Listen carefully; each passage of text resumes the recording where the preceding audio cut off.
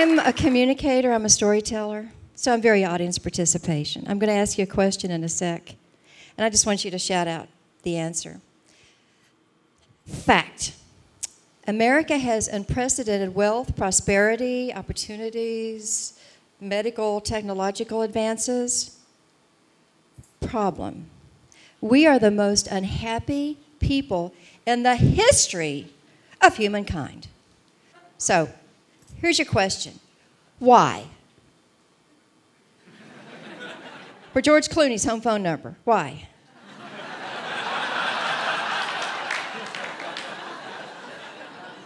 It's area code 310.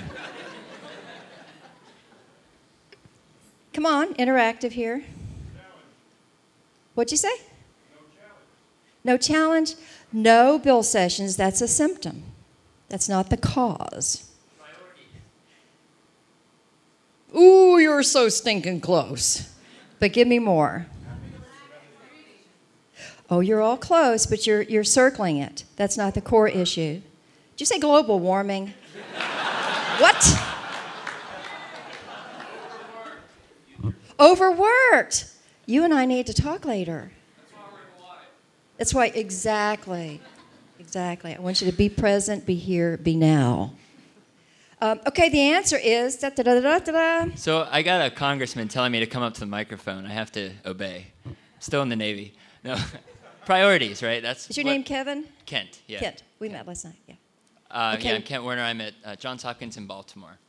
I'm also a dad of 2 kids. And okay, now, you got to make this quick. I have a very little amount of time, I'm just going to say... What's the answer? The answer is you spend too much time doing the wrong things. Ooh. It's because we don't know our own story. We don't pay attention to our own lives anymore. We're not introspective anymore. We have collective ADHD as a culture. Do you agree? We don't know what we believe. We don't know our beliefs, which are based on our early memories and experiences. And we have no clue what our true values are anymore. The cause, I think, Maria, is the media. The media is invasive, incessant. I know, I feel like a Judas up here.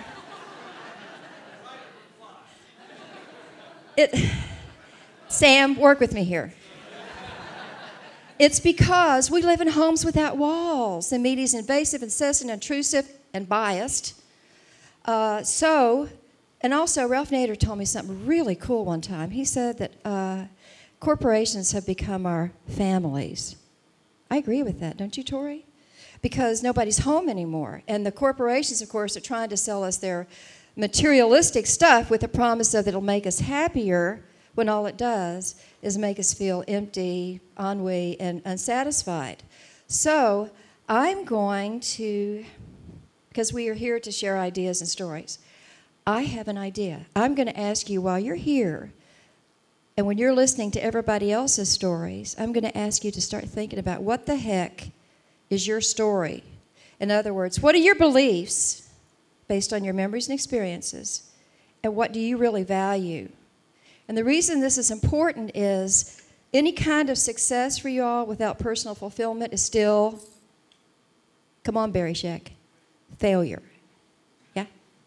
It's like he who has the most toys wins. No. He's the one who's happy wins. Now, I'll tell you mine. If you'll tell me yours, I think intimacy is into me you see.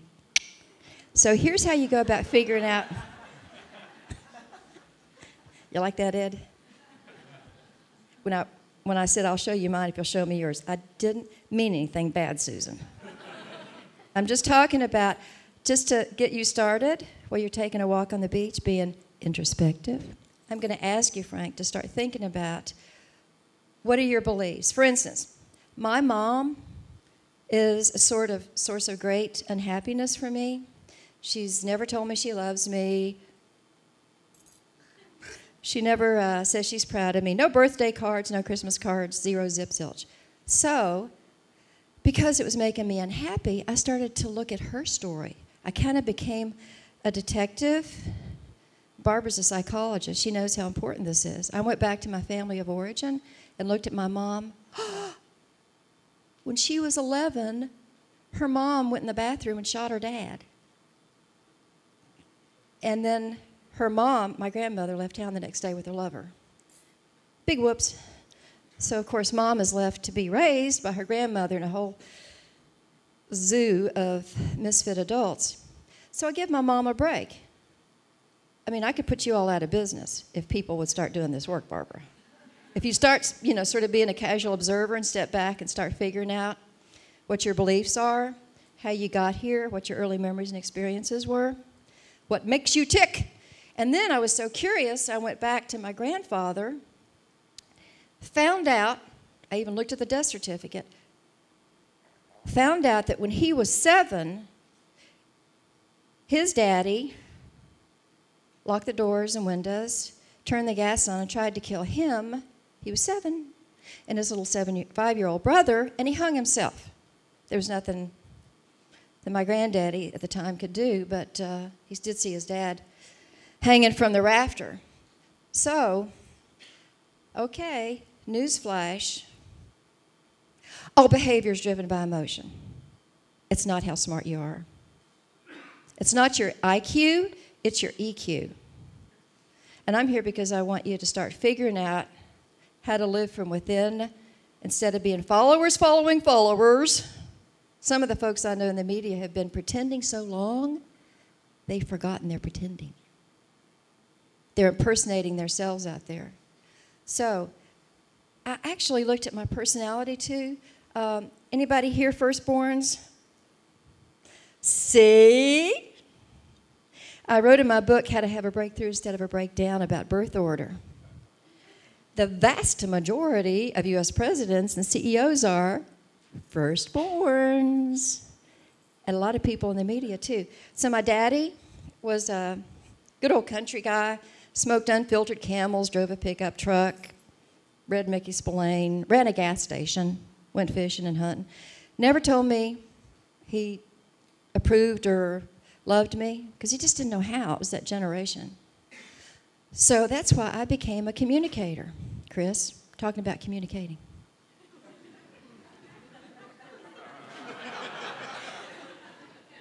That's why I became a communicator.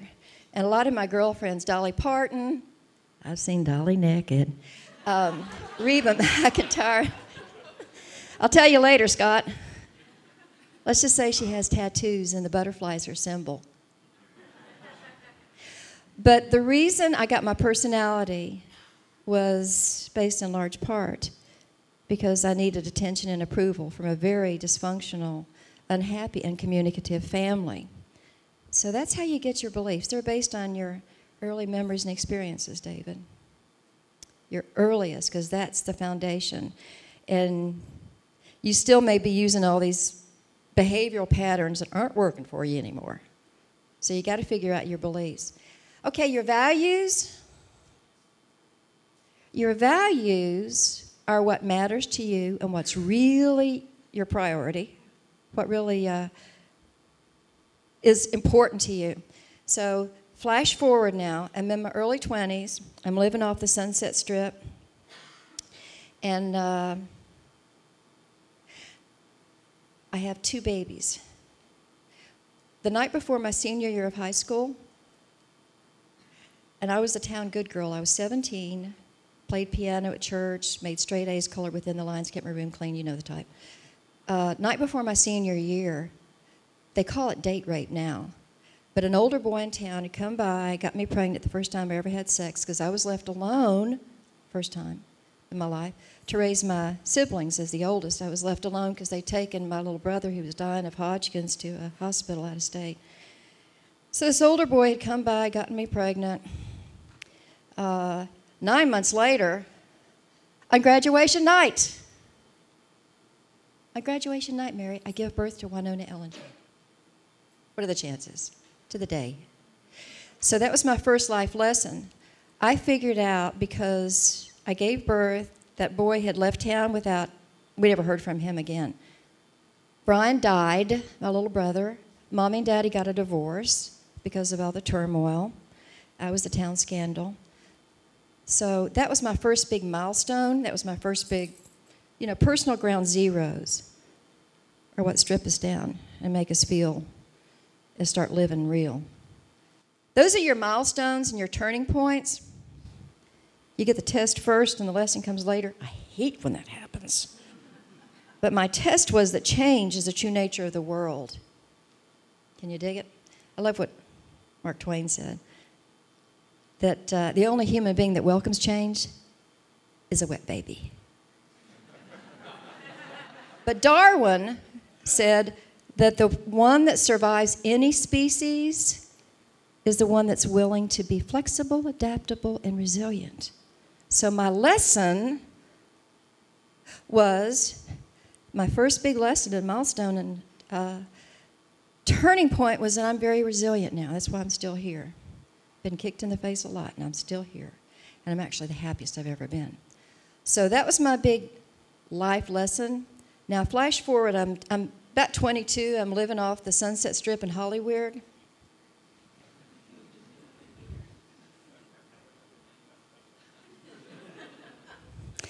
Over materialistic, phony, baloney, superficial.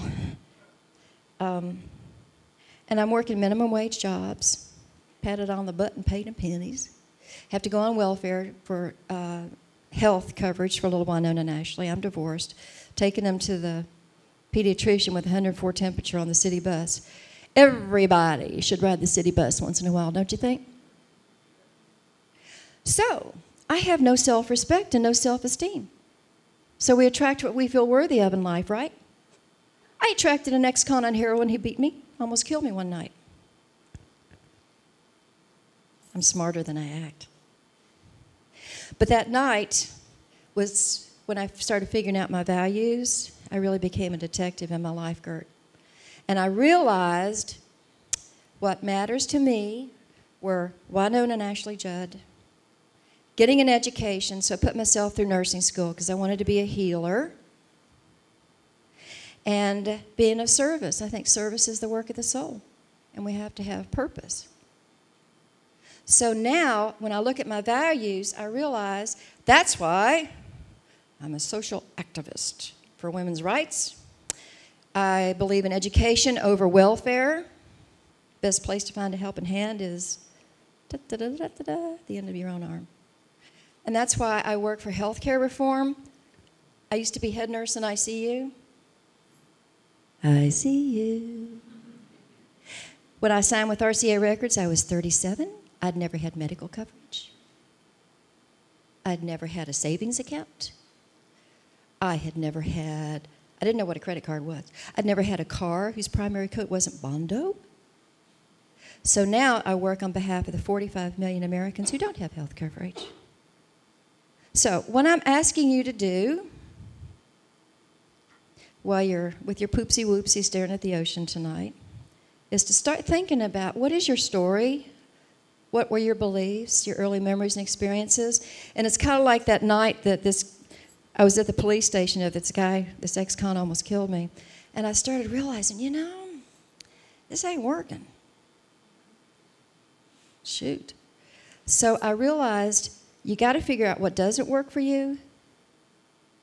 I love what Michelangelo said when they asked him how in the world he created David, the magnificent sculpture. And he said, I just got rid of everything that wasn't David. So my big turning point, my big life lesson to find my values was start figuring out what doesn't work for you and realize you have choices. I had been broke, and Mayo Clinic told me I had 3 years to live one time. Ha ha. And I figured out you have to be flexible, and you have to realize you have choices. So I'll leave you with this thought. It's like what Elizabeth Taylor said to her 7 husbands. I won't keep you long.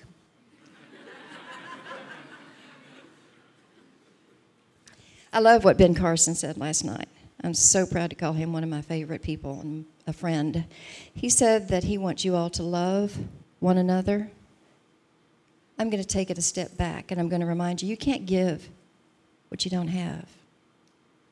So I'm going to ask you to start paying attention and learn to love yourself, figure out your beliefs, what makes you tick, because emotions drive your behavior, not your intellect, and figure out your values.